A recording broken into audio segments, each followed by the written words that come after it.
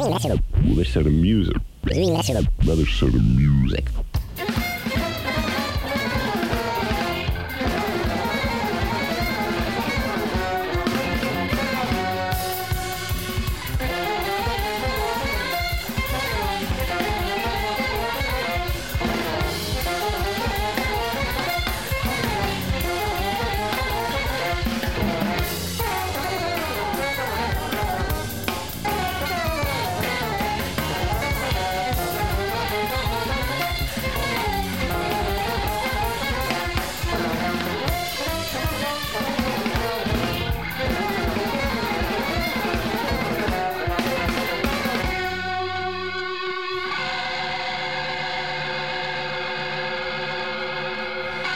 WKCR FM New York, WKCR HD1, WKCR.org.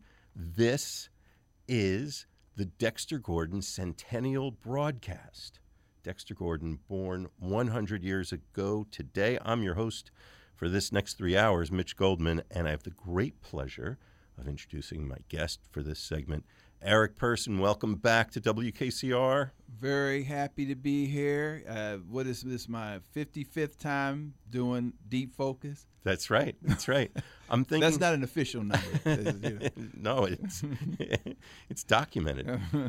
And I think we should do the Deep Focus format, even though technically it's a centennial segment. So maybe it's not broad Deep Focus in that sense, but yeah, I think we've just fallen into it naturally anyway. Yeah. So, you know. Yeah. Definitely.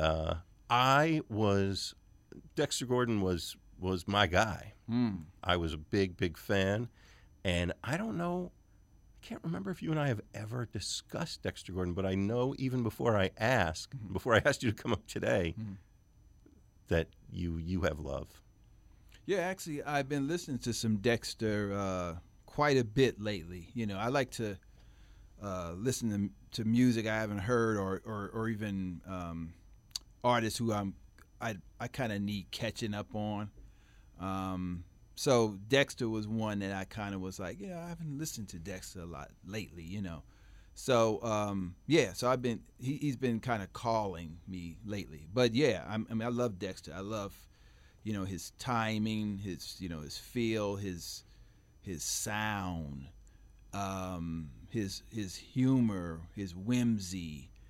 I like that he was like actually he was a bebopper, but he was like modern, and it's been well documented that Train was influenced by him. And, you can hear that. Yeah, for sure. But then as Train got out here and introduced new concepts for the saxophone and harmony and all that stuff, Dexter picked up on that and added that to his thing. So that's kind of like one of the few times, that's one of the most documented thing where it's kind of like, okay, I gave to you, now I'm getting something back from you. Yeah, people don't tend to think of Dexter in that particular way.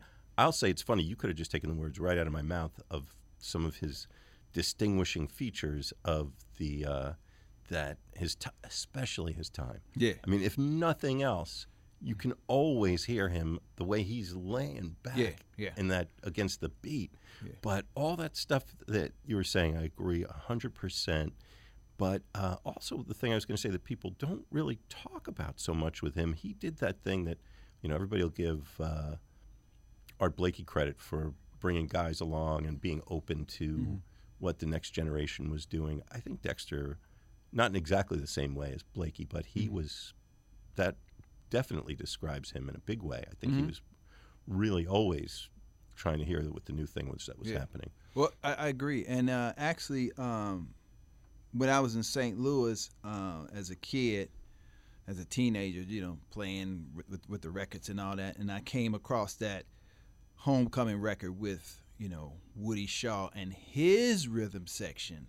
It wasn't Dexter's rhythm section that he put together. It was Woody's rhythm section. So I could actually see Dexter being like, hey, Woody, let's go with your guys, man. They're hip. I want to be hip. Let's do this, And that was history in the making, And that was a huge record too. That was a huge record, yeah, and a beginning of some really nice collaborative efforts between him and Woody Shaw that I really like, on Columbia, Yeah, the timing of that was so crucial, and I love me some 70s fusion, but that was such a response to that. Yeah. And Dexter was the guy in the right place at the right time, the right place in his creative life, and Woody Shaw there were very few people of his generation who were playing that idiom, and that was just perfectly, like you said, it caught fire, the two of them vibing off of each other, Woody's band and Dexter being the elder statesman that he was. I don't know if anybody has given the biographical details about Dexter recently, but he was coming off of like a 14-year period of living in Europe, and he wasn't in isolation there. He was back and forth, but he wasn't really performing to speak of very much at all. He was in Europe? In New York. Yeah. And in the States. Yeah. And then that was but yeah, that was a homecoming. It was truly a homecoming, yeah. But to continue kind of like what you were mentioning about Woody, actually I think this was kind of like the beginning of Woody Shaw's kind of rise, because right after this he would start recording for Columbia.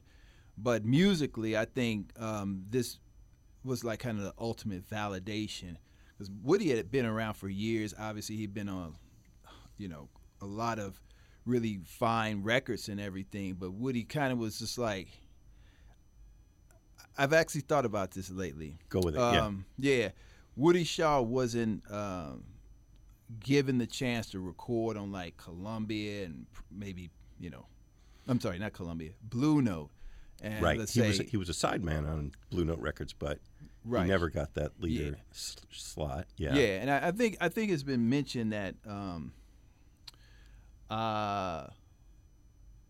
okay.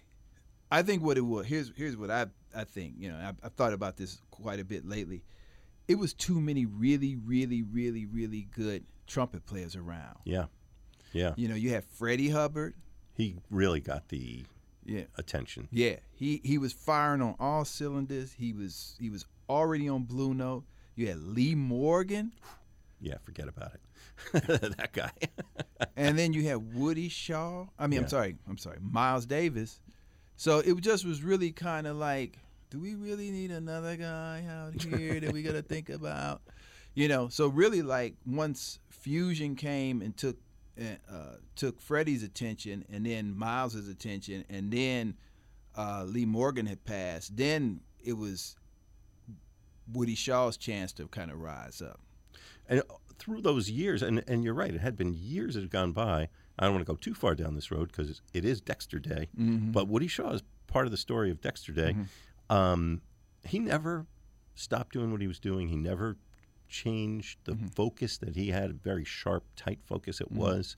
But you're right, and some of the records that he did during that period of time were not the best sounding records, were not the best marketed records, and it was a perfect time for him to come together with Dexter. And they did do their thing together, and this is perfect, actually, discussion, because what we're talking about happened in the years 1976, 77, 78, and it's a perfect lead-in to some of the live recordings that we have from the WKCR archives, and we've got some gems from European radio broadcasts from that period, 70s, 80s, that we are going to be exploring for the next 3 hours. And this first one is right in the pocket, what you're talking about. It's actually a quartet as opposed to quintet. But other than that, why don't you tell us what we're going to hear? Well, actually, it's the venue is a place called Subway. It's in Cologne, Germany. As I understand, the place is still around. It's around the corner from the Chelsea Hotel where young Eric Persson and young Mitch Goldman stayed many years ago. Okay. On Aachenerstrasse. Right? Just a few blocks away. And it's still there. It's not really a jazz club anymore. Well, we would play that. Obviously, that's when I was with Shannon Jackson. So we played at the Stock Garden. Yes, we did. Yeah. Yes, we did. Yeah. All right. But this is closer to the hotel where we were. Right there. Oh, yeah. cool. Still there. Well, we're going to start off with a tune that I have in my personal collection on a record. I think it's Prestige, actually, with Dexter playing Secret Love. So he's starting this set with Secret Love. And then Like Someone in Love, a Donald Byrd composition, Tanya, You've Changed, and then Sticky Wicket. Dexter's Own. It is February 27th, 2023, the 100th anniversary of the arrival on this planet of Dexter Gordon. Yes. And we are celebrating all day at WKCR. And Eric Person and I are exploring some of these live recordings, 70s, 80s. It's a deep focus format show. I'm your host, Mitch Goldman. And let's go to, I have to take issue with one thing you said, Eric. You know, that's dangerous. Yeah, I'm saying. You said Köln, Germany. It was actually Köln, West Germany at the time. But other than that, I cannot disagree. Okay. All right, off to the subway, Club Subway, March 1978. Dexter Gordon. Did we say who's in the band? Oh, no, we didn't. Dexter Gordon, tenor saxophone, George Cables on piano, Rufus Reed bass, Eddie Gladden drums. All right, Secret Love, WKCR, Dexter Gordon Radio.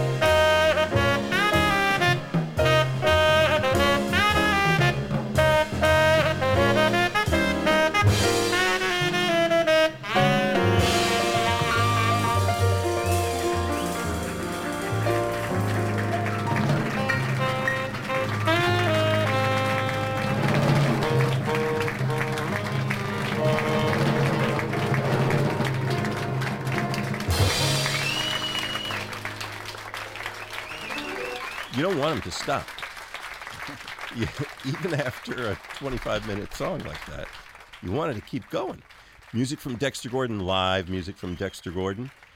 And we are celebrating nothing but Dexter Gordon on this day, the centennial anniversary of his arrival here on planet Earth, February 27th, 1923. And it's been 100 years. We're doing 24 hours of nothing but Dexter Gordon. I'm Mitch Goldman, and Eric Person is my guest for a little deep focus segment now till 9 p.m. on Dexter Gordon, and some live recordings from the 70s and 80s, including that one. Eric, where are we at? What's going on? Dexter killing 2 standard tunes, and his mistakable sound is just unbelievable to behold. And Secret Love, I mean, like I mentioned earlier, it was a tune that I came to love from his playing of that tune, you know. So it's great to hear him again playing. It's a beautiful melody. I don't know what the chords are or anything of it, but it's a very recognizable and catchy. It's actually got some nice little half-step harmonic touches in it. That's one of the reasons I like to play it, and you can hear, you know, not Houston. I know we was talking about Houston Person earlier. Yeah. Dexter was, you know, just working those changes, man. But you know, during while I was playing, me and you were talking about the fact that I noticed that Dexter was playing differently on Like Someone in Love, and maybe it's just something about the melody, because you know, you know, he's big. Oh, he loves those. Some long notes. Yeah. You know, it's like grand. Like written for him. Right, right. Or he makes it sound like it was written for him. Exactly. And then we come to Like Someone in Love, and he actually is not as grand. He's not as big. And I was kind of like, I wonder if it's something that happened, or maybe he was distracted. And he actually started playing some things a lot faster. So maybe he actually consciously took on that song some liberties. Yeah, some liberties to. I'm trying to fix your mic. It's a little. Okay. Bringing right back to where it was. Okay, I'm leaning into it. Yeah, maybe he decided to take some liberties to try some other kinds of ideas, because he actually didn't do a lot of the big quoting that he did on the tune before, which is absolutely a signature of his. Yeah, oh, totally. And so this tune, you heard him do some little sweeping fast things, which is we don't associate with him, you know. Yeah. So this is a tune that Coltrane actually recorded in a strange session with Cecil Taylor. Yes. Yes. So maybe he took a listen to that. And Kenny Dorham, I think, right? Yeah. That was. Yeah. Yeah, I don't know whose idea that was, but you should give Chuck Israels a call. You know, he was on that. Oh yeah. See what he got. Hey, I'm giving you pearls here, man. You are. I'm giving you 10% for this one too. And yeah, and well, yeah, you know, you hear that when, you know, Dexter definitely was. People talk about him being kind of one of the influence on Coltrane, which he certainly was. Mm-hmm. But as you were saying, it definitely cut both ways. You know, Dexter recording. You were talking about Moment's Notice. That's another one that Dexter recorded. Totally made it sound like his thing, his own thing. Yeah. But obviously, you know, he's thinking about Coltrane and doing that. And I wanted to back out and ask you, as a saxophonist, Dexter Gordon to my ear, has a very distinctive sound, but I don't know if I could quite quantify what the elements are. And I think you probably can. Of how would you describe that sound, and what are the elements that contribute to that in his playing, his choices? what contributes to make his sound to be the way it is. Oh, okay. Well, we could start with just the tonality of it. I mean, let alone his time and everything else that goes with that. But it's very distinctive. Okay, one big thing. If you look at Dexter when he plays, okay, like if you look at some guys when they play, you'd be like, you might not notice because you're not a saxophone player, but I notice these things immediately. I look at people's embouchures. Yeah. And so some guys have a very tight embouchure or compact. Yeah. Very little, you'll see very little lower lip. Mm-hmm. But with Dexter, you always saw that lip. Yeah. A lot of lip, actually. Extra lip on the side. And actually, Dave Liebman even said, guys who have that have the better, more perfect embouchure. Wow. Not the tight, perfect looking embouchure, but the embouchure that has that lip, that bottom lip is padding in a sense. Wow. To give it that fullness, that depth, that warmth, and that character. Yeah. So Dexter had that in spades, Yeah. He's got. It's kind of. It's funny. Talk about a saxophonist having a dry sound. No one ever talks about a saxophonist having a wet sound. I don't know about that. But he kind of does. There's like a a little juiciness there. Yeah. He probably was on all the time. Let's go to the Columbia archives and pull out those tapes and just solo his mic. Yeah. I thought you were going to say check the box for like some of the spray marks or something. Yeah. But no, he does. It's a very singular sound. And then you were talking about his time. Maybe you could expand on that a little bit too, because again, really, I can't think of anybody. He is immediately identifiable just from that. I mean, that thing, people's time conception, is sometimes hard to say where they get it. Sometimes if somebody's from the Midwest or South, then people say, oh, I get where you get your time. It's kind of laid back. It's a little behind the beat and all that stuff. Because those people tend not to be aggressive, So Dex was very, very much a laid back guy, but he was from L.A., Yeah. That could be a laid back place. But then you got Dolphy, Right. I mean, come on. Yeah. So it's hard to say. I mean, I can't pinpoint any influence where I could say, oh, he definitely got it from there. So I think I don't mean influence. I mean, maybe you could just characterize the playing itself and what he's doing, what that gives it that feel. People might taking his time. Yeah, taking his time. I mean, that's the great lost art of the music. Taking your time and playing with space. Playing something and letting it breathe. Playing something and letting you get it, and then I play something else and letting you get that. It's like dialogue. You know. But that's the hardest parts of the music to really wrap for new guys, young guys, to wrap their heads around. Hey man, it's less is more. Tell a story. Dexter, is definitely telling a story. Oh yeah, and that's what I was saying about Secret Love. It's like he's playing these long sentences, and then he's connecting it to another long sentence. He's not just playing this chord and he's playing bo-ba-dee-bee-do-ba-dee.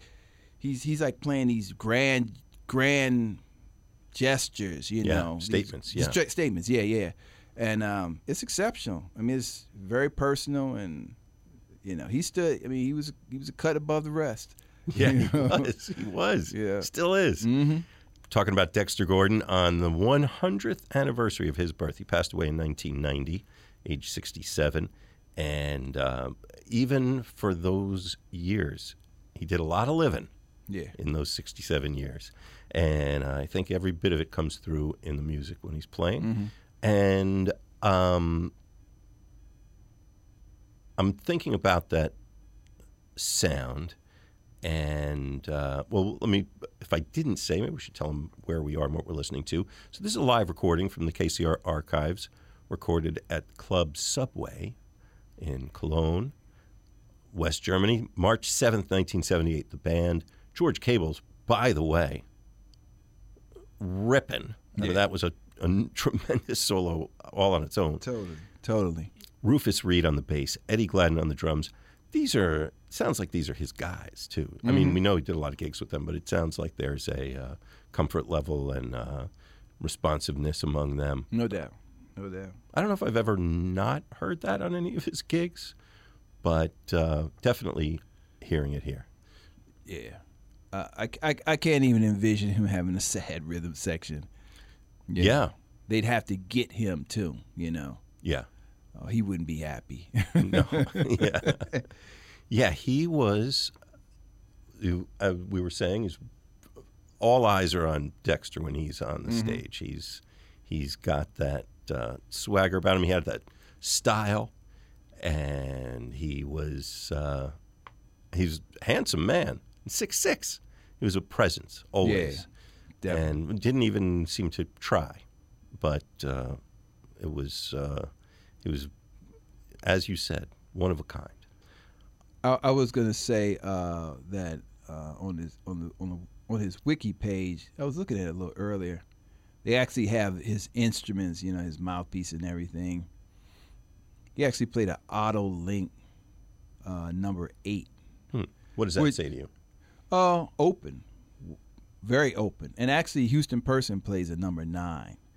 Not an Otto Link, but he plays a Lawton number 9. And I play. My mouthpiece now is an 8. I put a lot of air through the horn. I like to push it. So like playing a 6, that ain't gonna work. And then in Round Midnight, doesn't he? He talks about reeds, doesn't he? I haven't seen him. I in think a long he does. Yeah. Rico Royal number 4, or whatever it was. Okay. Yeah. I mean, but he's talking about the old Rico Royal. It's like he's talking about the brown box. Okay. That they stopped making in the like the 80s or whatever, early 80s. Yeah. But it's just like Selmer. Some people be like, "Oh yeah, I'm playing a Selmer," but if you ain't playing the Mark 6. He played the Mark 6. Yeah, you can have problems there. Yeah, he's doing it. Yeah, but almost also, do you think like if he picked up some like little student cheapo horn, he'd still get a sound out of it? Maybe not. I mean, it says here that he played a Con 10M, and he played a Con 30M Conqueror. Now, I used to play a Con 10M. They were always known for a big sound, and probably even bigger than his Selmer. But probably depending on his setup, he might have said, "Hey, I want to have a little more agility." The Selmer mechanism was just more advanced than the Con, so you could just get a certain fleetness. Well, no, let me take that back. It was just a different feel. He might have just outgrew the Con feel. It's just like actually those horns like the Con and the Buschers, they had a lighter feel, and the Selmer had a little more. I want to say solid. It was just a little more firm, and like I say, the other horns had a softer mechanism. Sure. Yeah. Action. That's what it is. Yeah. Action. So he might have just kind of say, "Hey man, this is the next evolution in the horn," because that's really what it was. The action on the Selmer is just unbelievable. Well, also maybe it was another influence of Coltrane and no doubt those guys. No doubt. And I'm trying to remember, there was a story of an instrument that he got from Ben Webster. Going to go in the other direction, but might even be apocryphal. I don't know. We'll have to look up that on the break. Yes. All right. Well, it's the Dexter Gordon anniversary centennial broadcast, and we're here 24 hours. And I'm Mitch Goldman, very happy to have Eric Persson here with me in the studio. And we are listening to this recording from Cone in March of 1978. George Cable's piano, Rufus Reid on the bass, Eddie Gladden on the drums. And what's this next piece we're going to hear? Actually, it's this is the 25-minute piece. This is Donald Byrd's Tanya. Those other two pieces, Secret Love and Like Someone in Love, were 16 minutes and 18 minutes, respectively. So this is going to be a long piece. I'm eager to hear what they're going to do with this. Yeah. All right. It's Dexter Gordon Radio on WKCR FM New York, WKCR HD1, WKCR.org. This is part one of a three-part program from February 27th, 2023. It was, well, you heard me say, the centennial of the arrival on the planet of Dexter Gordon. Such a pleasure having Eric Persson shining a bright, bold light on the specialness of Dexter. And Eric, you heard us joking about this a little bit earlier in the show, that he has been my most frequent guest on Deep Focus. That is very much true. If you want to find out the other shows he's been on, because he is a great guest, go to my personal webpage, mitchgoldman.com, pull down the About Deep Focus tab, and there's a search bar in there, a Google search bar. Put Eric Persson's name in there in quotes, and you should get a number of other programs come up. You can also page through, if you want to go back through the hundreds of episodes that have been posted. You could look on your podcasting app, your favorite app on your phone, subscribe to Deep Focus and look in there, or go to our hosting site, which is mitchgoldman.podbean.com. Please do subscribe. Please do give us some likes and thumbs up and 5 stars and whatever else they have. It's going to, there are literally millions of podcasts. Nobody knows we're doing this. I don't know how you stumbled in here. I'm glad you did. And I hope that some people who love the music that you love find out about us. Best way they're going to do that is if you tell them. Tell some friends. Put it on your socials. Or just like us up on wherever you subscribe. Really makes such a difference. You want to tell us how you feel. We want to know. You can email us at deepfocusnow at gmail.com. deepfocusnow@gmail.com. Okay, so this was part one. You got 2 more hour-long chunks of Dexter Gordon night. So I'll see you over at part 2.